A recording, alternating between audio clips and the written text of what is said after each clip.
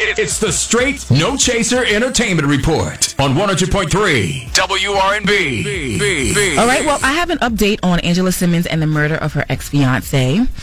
Remember, Angela Simmons' ex-fiancé was murdered recently at his home in his driveway. Yeah. This happened in Atlanta. He was shot multiple times. And yesterday, according to the Atlanta police, authorities arrested the gunman. He's 44-year-old Michael Williams. And he turned himself in. Yeah, I wonder why he turned himself in. Did he already know? Did this happen during the daytime?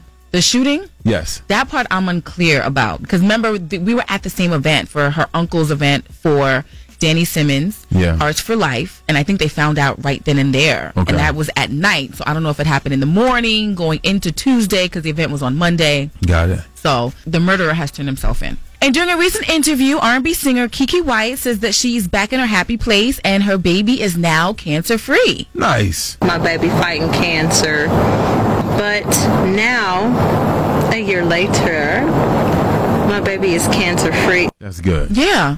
That is good. I mean, that's an awesome feeling right there.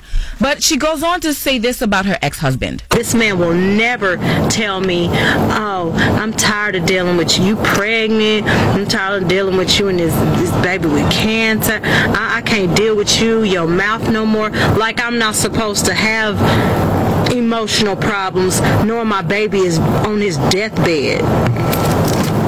A 14-year-old child laying in the bed dying that I gave birth to, and I'm an emotional toxic wreck?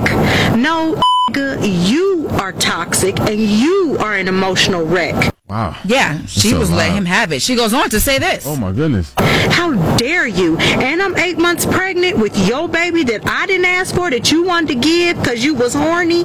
Goodbye. You go on with that little ugly critter, that bat. Go on with it, honey. Have that hoe. Whoa. She was referring to the new person that her ex-husband is with now. She had like 9 or 10 kids, right? From what I'm understanding, didn't her ex-husband manage her? Mm-hmm. Yes. Is this still the current standing? He's still her manager? Wow. That's got to be a toxic work relationship. Yeah, he's still getting that 20%. My goodness. Keke Wyatt, tell us how you really feel. Yeah. On a lighter note, shout out to Missy Elliot. She is making history. Now, Missy has been nominated for the Songwriters Hall of Fame. It's about time.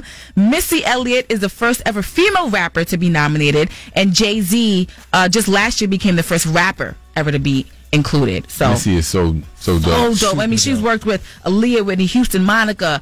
The list goes on and on. Not trying to put the pressure on her. Okay. But there's a young lady in Philly that reminds us I was just about to say of Missy Elliott. Tierra Whack. Okay. Okay. So And she got bars. I heard her album is crazy. She went to, I think, Tokyo to make her album. Oh, fun. Yeah, and must be nice. I can't wait. Me either. Well, you can find these stories and more on rnbphilly.com.